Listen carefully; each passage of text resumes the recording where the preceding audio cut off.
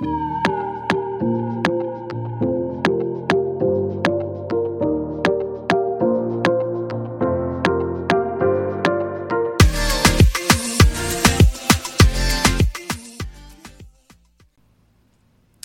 there, fam. It's Gayle Nicole, the host of She Ventures Now podcast here.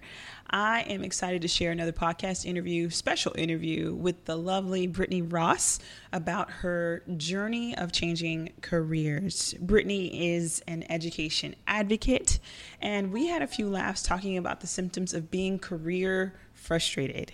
I loved hearing how she got professional help in developing a clear vision for her career path in education policy.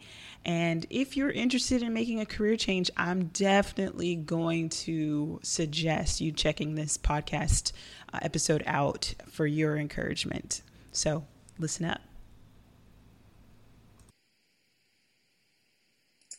Perfect. Hey, Brittany. Hey. How's it going? Pretty good. Thank you for having me. Of course. Thanks so much for being available and willing and enthusiastic in sharing your journey of resetting your career and taking bold moves to really have what you want in your work life, because I feel like that's going to really encourage a lot of people. So thank you so much. Of course. So just jumping into things, I want people to know how we knew each other. We met in South Florida at a happy hour event for the Young Professional Network for Urban League, correct? And yes, correct. I think we just really gelled as young professional women, and I think I might have told you some things that I'm into, and you told me some things you're into, and I believe we were both in transition.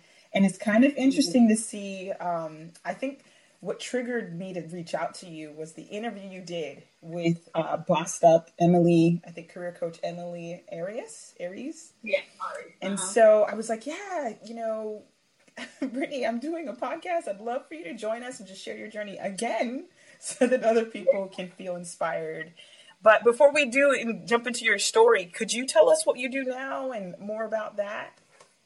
Yes. Well, of course, my name is Brittany Ross, and when people ask me what I do or what my field is, I always lead with saying that I am an education advocate, because I found that regardless of whatever job titles that I've taken on, it's always in line with my ultimate goal, which is to be an education advocate.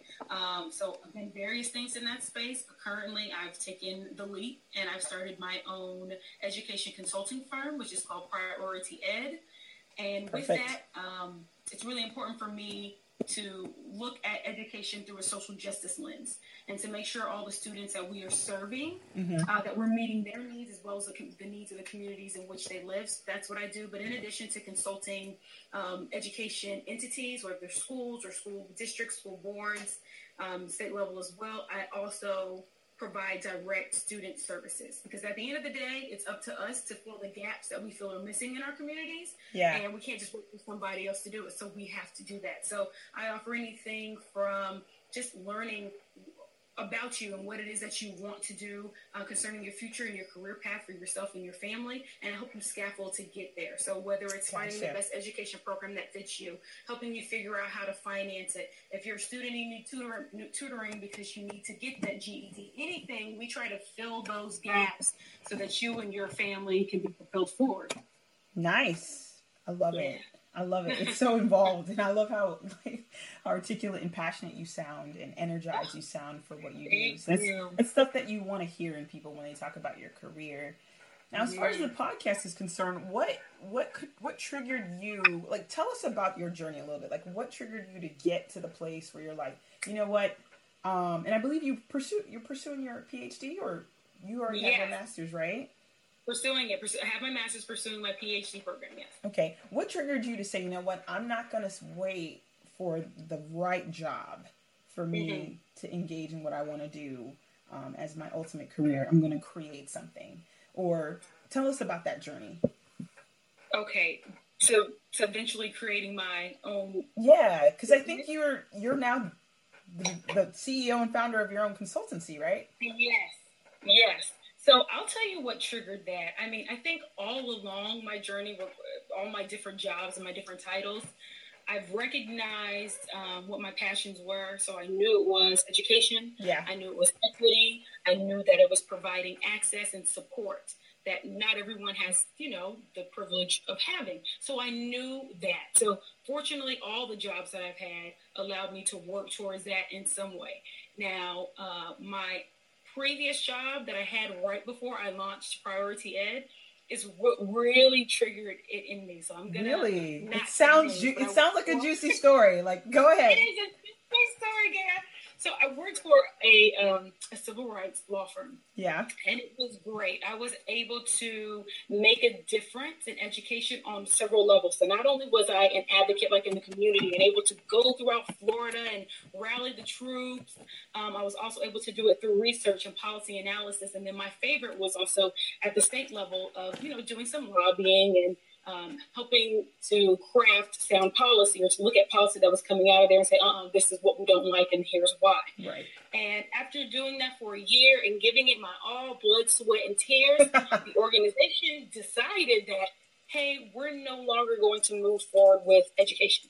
Wow. As one of their areas that they worked in. I guess they figured they work on great issues. They work on great issues, but I think at the time, I don't know exactly what they were thinking, but I assume that they wanted to focus more on mass incarceration, which is definitely important, especially in our state. Mm-hmm. But I feel that those two items go hand in hand, especially when you look at things like the school to prison pipeline. Yeah.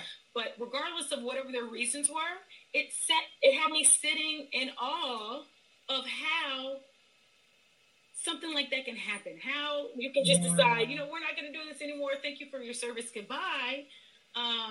And that's when I decided, I said, never again will I allow someone else to dictate how far I can take my passions or dictate the things that I can do on behalf of the population that I love.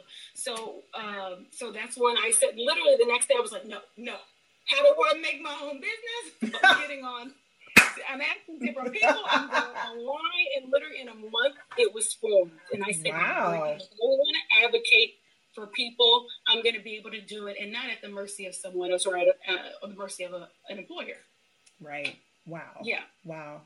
And it's funny because I find, and we'll talk about this too, but I find that every time that I talk to a friend, I talk to even a mentor, and I even unpack my own story of why I chose the entrepreneurial route, it's because you get faced with those types of moments, right? Like you just find that you're just so easily disposable that job security is not what it's, that whole concept. It's almost like an oxymoron. Like, really? Do we really have job security or not? So it's interesting. Thank you for sharing that moment.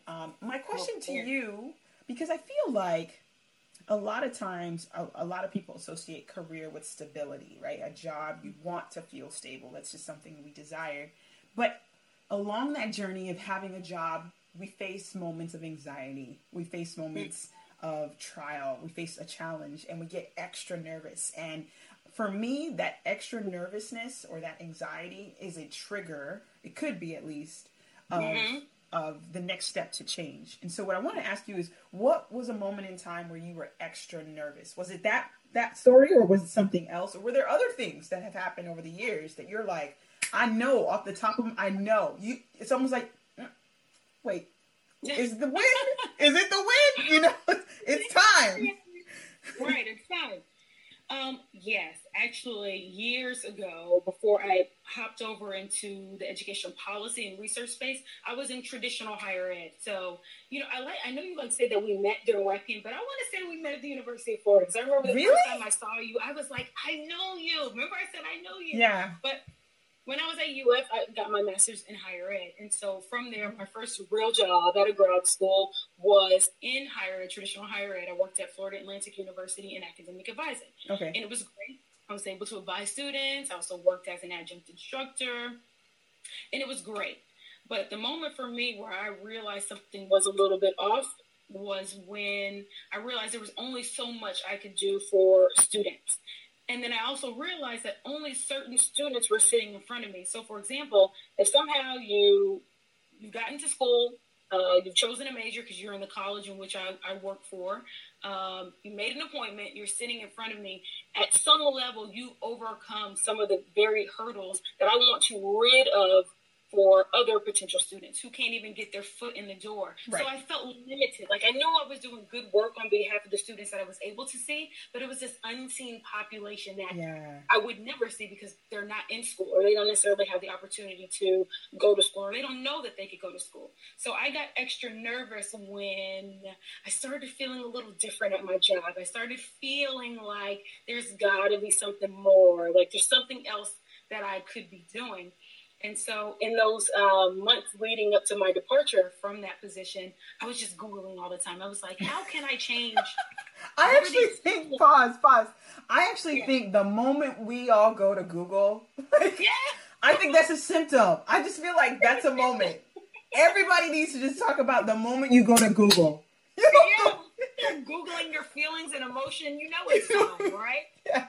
Because that's what I was doing. I was like, how can I? How to start your own, how to quit. All of those things. But I was really trying to figure out what can I do that's in my field, but that will address these missing pieces that I have. And so that's how I stumbled upon education policy. It's the policy aspect of it. That's the only way to really get at the root of some of these things that, that I'm feeling.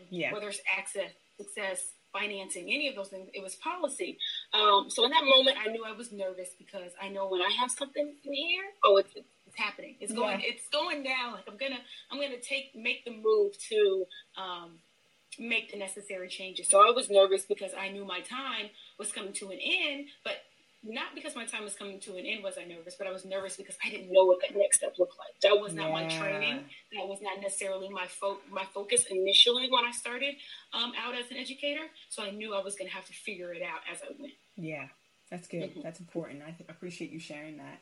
I wonder if you could tease out a little bit, especially just sort of you reflecting out loud on your multiple journeys, right? Because we don't just hit the career reset button on our work life once. I think we do it, predictably over a set of years. We do it multiple times. I wonder if you could speak to what you would say, in your opinion, classic or universal symptoms of being career frustrated, right? So like you already talked about being extra nervous or feeling frustrated at the fact that you're not serving the type of people that you want. And then we talked about the Google moment, but what would you say are some other things? And it could be manifesting in like other ways, like when you go home, your car ride home, the way you talk to your friends about your work, or being, not proud of your work. So like you introduce yourself, you feel like you don't want to say what you do. What are some of the things you say? For one, for sure, it's how you feel Sunday night. Woo! Sunday night. #Sunday night. How do you feel Sunday night knowing that in the morning time you have to go to work?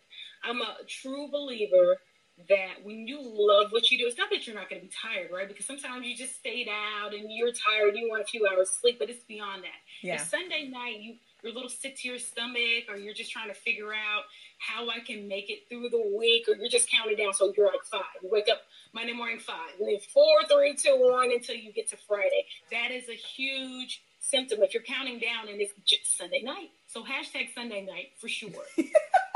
And what you said is so true about your pride. When people ask you, hey, what do you do? If you're not, it's not necessarily beaming from ear to ear, because we're all going to go through phase where you're not exactly ecstatic about what you're doing. But if you don't speak to it with confidence and belief in what you do, or you're thinking in the back of your mind, I wish I could be saying X, Y, Z when someone asks me this question. Yeah, you know that's another sign. So those are my top two signs right there. So Sunday night and not being proud of the work you do. I think those are pretty good. Those are really good. They're really good. Yeah. So more about your journey, because I feel like you have a lot to give, right? And I want to juice you of like all your wisdom on this. Two reasons too, because I feel like one, you have the heart of an educator, so that's like a big deal, right? To be able to talk to someone like you, but then also you not only reset your career, you started a business. And so I didn't even realize it until we kind of got on this recording.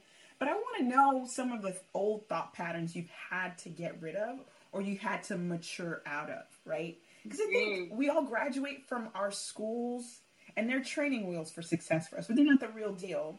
We get into grad school, and then we actually start our work experience, and then we realize, like, oh, that's not real life. Like, or maybe it's about, like, asserting our womanhood, or maybe it's about asserting ourselves at the workplace. It doesn't matter. But I want you to kind of give us insight into some of the aha moments you've had, or the things that you've had to overcome mentally. Mm-hmm. I'll tell you one huge thing, and I was just having this conversation recently. One of my big aha moments is when I sat down and I said, I am an entrepreneur. I feel like that has been something that a lot of people just don't think they are. We're trained to think that we don't have much to offer, because we'll compare ourselves to the big timers. Like, I know Mark Zuckerberg, or I know, these big names. And of course, if you compare yourself to these people who have been in business and are billionaires, you're definitely not going to feel like you're an entrepreneur or in any, equal standing whatsoever. Right. Yeah. But I've learned, my aha moment was that we are all entrepreneurs. You definitely have something to offer. You just have to sit down with yourself and package, like, tease out, like you said, what are your abilities? What are the things that you're good at? What are the things that you are an expert at? What are the things that people come to you and ask you all the time, hey, how can I do this? Or, hey, what's the route to do this? We are all experts in something, and you have something to offer someone, whether it is a good or a service. So the biggest moment for me was realizing that, hey, I am an entrepreneur. I think I was trained in the old school way of thought that, you grow up, you go to school, you get a good job, and you stay there. Yeah. You build your 401k. And I realized I was stuck in this. And oftentimes people say, hey, do you ever want to start your own business? My answer would always be no, absolutely not. Like, that was never even a thought. And to see myself go from that truly being what I believed to now running my own business and thinking about launching another, it amazes me. And so I know if I can overcome that, I know that anybody can. Amen. I feel like that was a point. That was a really good point. I definitely love how you're speaking to people in a way that empowers them to know they can make things happen for themselves. Mm-hmm. They don't always have to look for the next job, right? So the next pre-scripted work responsibility given it, and they can create it for themselves. So that's beautiful. So here's my question for you: what's the one thing that you think it takes to change your career well? So some people might not be ready for entrepreneurship, right? Like, that might not be their point right now, but they know, I got to change something. What do you think it takes? What's the one thing? Because there's a lot of stuff out there, right? And a lot of times we get stuck in the details. But what is maybe something for you that you're like, every time it's been this one thing to make it well, to pivot? Yeah. Well, I have two. Can I give you two? One is bravery. Okay, that's just all to it. Got to be brave and go for it. Because if you don't, it's going to be the same result. Result, right? True. Yeah. But the second thing, for sure, is to rethink the work week. Wow. Rethink the work week. I know a lot of times we think in this 5-day, Monday through Friday, 8 hours a day, 40 hour a week type mindset. But there's, first of all, 2 other days in the week. There's a Saturday and a Sunday. Yeah. And there are also those after work hours. So if you're not doing something in your job that you want to, and you're not ready necessarily to jump ship and move on, or you haven't yet found the new opportunity that you want, or you're not ready, you're still building, growing, saving to eventually start your own business, really use those after work hours and those weekend days to count. Yeah. Well, make them count. And what I mean by that is, okay, so you might not have the tasks that you want in your job, but you can find those tasks in other ways. That's, we met, like you said, at Urban League Young Professional Network. That was something for me. Right. I was able to do something that I love and am passionate about that wasn't necessarily tied into my workday. So, for example, I'm the civic engagement chair. Yeah. So I'm able to work on programming and do public speaking. That is really about increasing engagement among young professionals and shedding light on issues that I choose, whether it's education policy issues or criminal justice issues, school to prison pipeline, anything like that. So really think about those after hours, what you can do to tool yourself or to revamp your resume to give you the skills that you want, that you know that you might be able to use on your next interview that you're not necessarily getting in your current 9 to 5. That's good. That's really good. Somebody needs to pocket that. I think it's so important that your passion kind of funnels into you becoming more valuable to some other people, to the world, or to people that you might want to be employed by. You know what I mean? Or even in your potential business venture on your own. Like, that makes sense. You should be coming. Like, I think what you're hitting on is something I'm really finding in my own life that I value is you should be aligned with the things that you're passionate about, and they should feed into the value that you give to people if you were to ever become an entrepreneur or your job, right? And that doesn't mean, that's not to say you can't have hobbies. That is not to say you can't be into stuff that has nothing to do with work. But like, I love that you said that prioritizing things outside of the work week, outside of the typical 9 to 5, so that you can, you know, give back in different ways. So that's really cool. Yeah. So I have another question. There's a section of the workshop that I'm creating about the career reset button, and I talk about resetting your mindset about time. And it's not necessarily just the work week mindset of time, but also just in general, thinking about how your time is valuable or precious, and how you're worth someone employing you, or you're worth someone doing business with you, right? Because I'm trying to catch both ends with you now. Now that you're an entrepreneur, I don't want to think of you just as an employee. How have you reset your mindset about time? Like, how have you learned to value your time? You know, I value my time now that I'm in line with myself professionally. You know, the things that I want to do that make me happy. What I'm working on now is valuing my personal time. Meaning the hours that I'm not at any job, or I'm not necessarily advocating for something or for someone, I'm advocating for myself. So how that looks for me is taking care of myself, whether it be working out, take yourself to go get that massage or that manicure and that pedicure, and then also the relationships that you have with other people, making sure that they're healthy and that they are nurtured.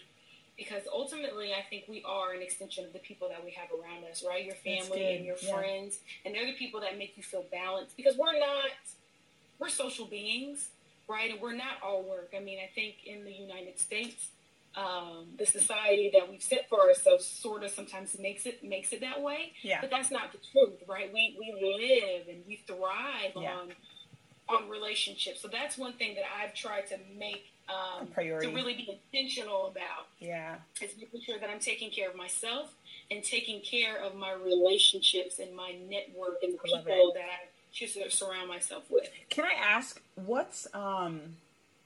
do you think that when you were working for others, like in a regular job, do you felt like your life was out of balance, or like that you felt like it just inhibited you from really enjoying even non-work hours? I mean, I'm not saying that it always is. I'm not saying you couldn't have a life, but I'm just wondering, explore that out loud. Did you feel like inhibited at all?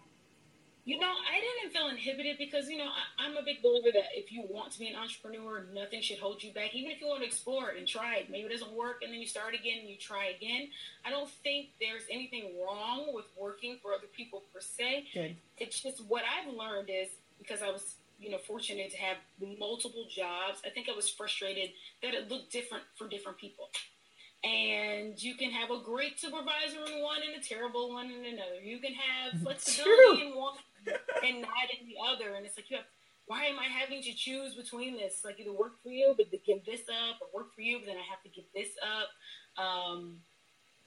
So I don't think it kept me from doing the things that I wanted to do and things outside of work. I just thought it was just interesting that I had to renegotiate my time and how I wanted my time outside of work to look, depending on who I worked for. Gotcha. Yeah, that's a good point.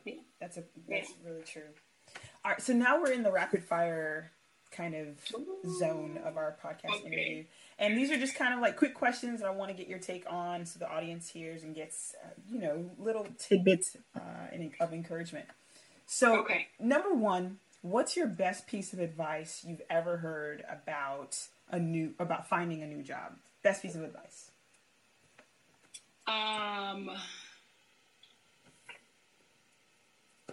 About finding a new job? Yeah. Know your worth, know your value. Okay. Okay. You want to explore that just a little bit? Like, know your value monetarily? Just know how much you... Know it in every way. Know that you have something to offer. And I know this goes to... And I'm sure you've heard this story or these statistics about women in general. Yes. Say it again, just for those who don't know. Say it again. So women, we can see a job posting, right? And say there's 10 things that it says, like, to apply for this, you must need, these are things that you must know how to do. We can have 7 or 8 out of the 10, and we will say, nope, I can't do it. I'm not qualified. I can't do it. I'll just let it pass me by, and I'll just make sure I work on these things so that the next time it comes around, I'll be ready. Yeah. A man can see it and might have 6, 5, maybe even 4 out of the 10. They'll be like, oh, I got this. And I can, I can learn the rest of the stuff. I got it. And they'll apply. And many of the times they'll get it. But why not? Well, because many of us have just exercised, and I'm guilty of that. I remember when I read that in some article I was reading, I was like, man, that is so true. Because I did that some months ago when I saw a job that I really wanted, but it had one thing in there that I thought I didn't yet know how to do. So I didn't apply, but then I took a class in it. But I could have applied for that job. Yeah. So that's what I mean. They know your value. You have transferable skills. You have a mind. Right. I was going to say, hello. We're still out here learning new things. You can learn on the go. You can learn, before. I mean, just know your value and what you have to offer to that company. But then also, like you said, which is really important as well, and we can preach on this, is also know your monetary value. Yeah. And don't let someone give you less than what you need or deserve to do your job, to fulfill your role.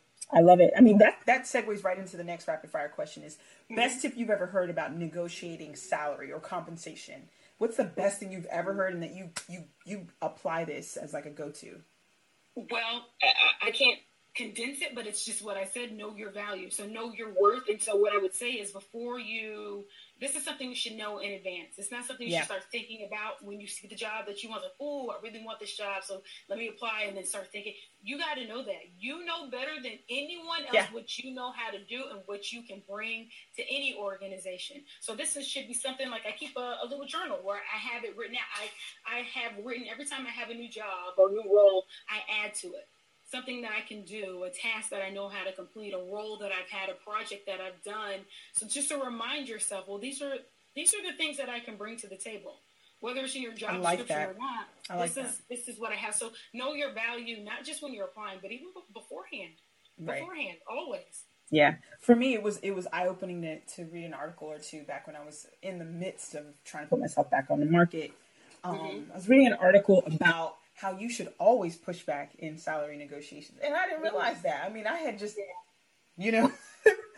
whatever first offer they gave me, I would just close the deal just to make sure that I have the job. Yeah. But you should always push back as almost as a sign of competition and being, showing your A game. So that was one piece of advice that I... And you're right, just so I could piggyback off that, if I did have to give something else besides knowing your value, it would be to agree with that, because I have a friend who works in HR, and he gave me the skinny, and he was like, we never ever give you, or whatever we tell you, that's never really the top. It's like you should always push back.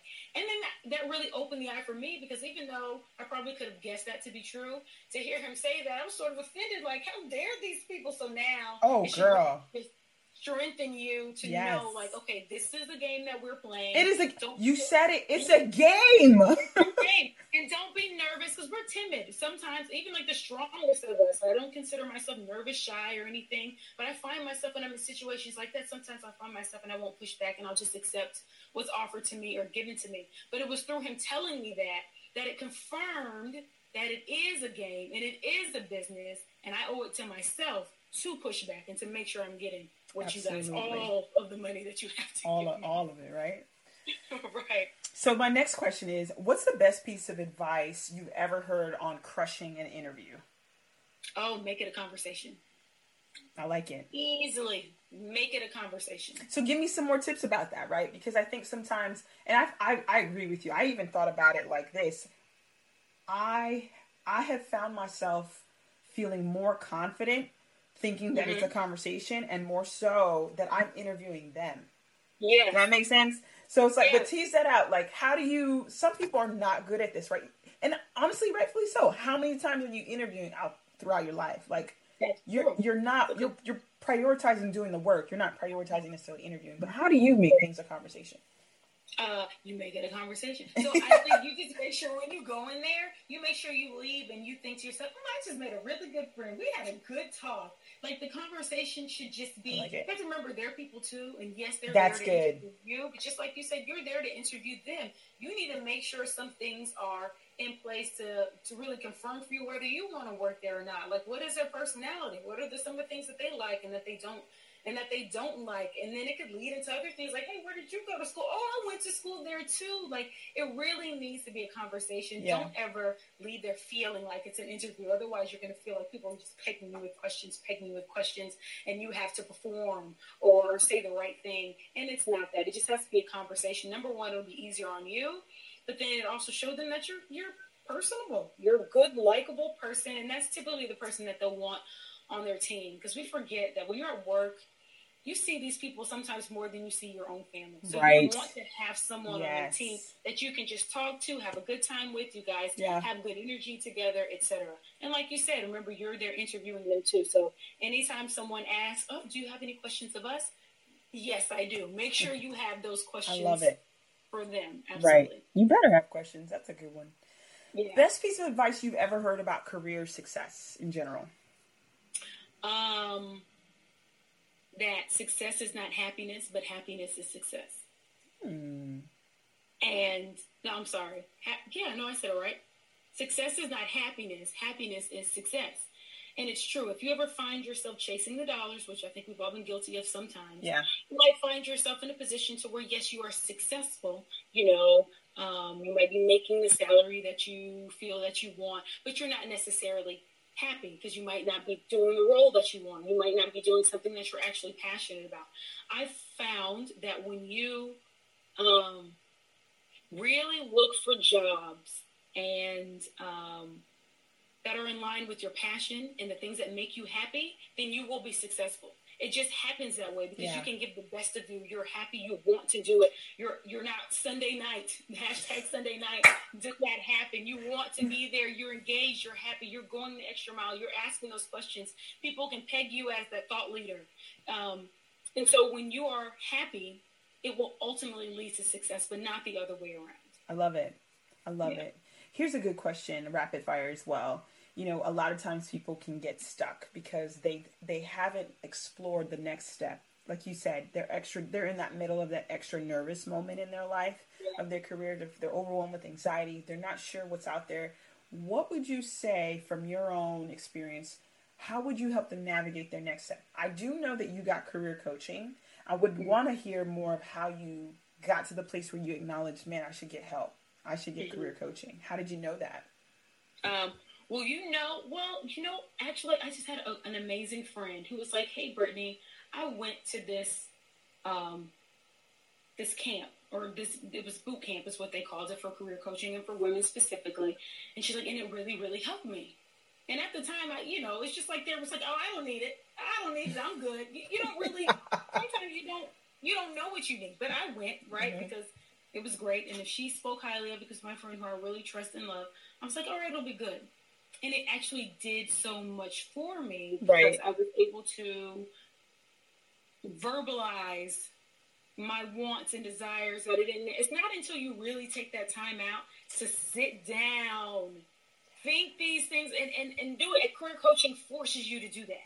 Right. Because life happens, and you might not really be thinking about it as deeply as you should in your regular day, in your regular life. But when you see a career coach or you go to some type of camp, it really forces you to be thoughtful about your career, about your life, about your happiness, about your goals. Is it in line with, with my passion and my purpose? It really makes you think these things through. I love it. Yeah. So my second to last question, what's your best song or success quote that has encouraged you over the years, especially in your career changes? Actually, it's what I said before, is that your quote, that success is not the key to happiness. Happiness is the key to success. And if you love what you're doing, you will be successful. Love it. And I've just found that to be true. for your line. And I think you exude that for sure. So I definitely think you're an example of that. My last question to you, rapid fire, is what book would you recommend to the She Ventures tribe and why? Okay. I don't have one book because I am an avid reader. Are you really? Avid reader. We got to talk. We got to talk after this. Books. What I think is helpful, first of all, is that you do read, but I think it's helpful if you, instead of picking any one book, read a book that's going to encourage and inspire you, whether it's something that's spiritual. If you're spiritual, it's going to help you be aligned, because your spirituality is going to be something that's extremely important along the journey of life, not just career, but marriage, life, children, life in general. Yeah.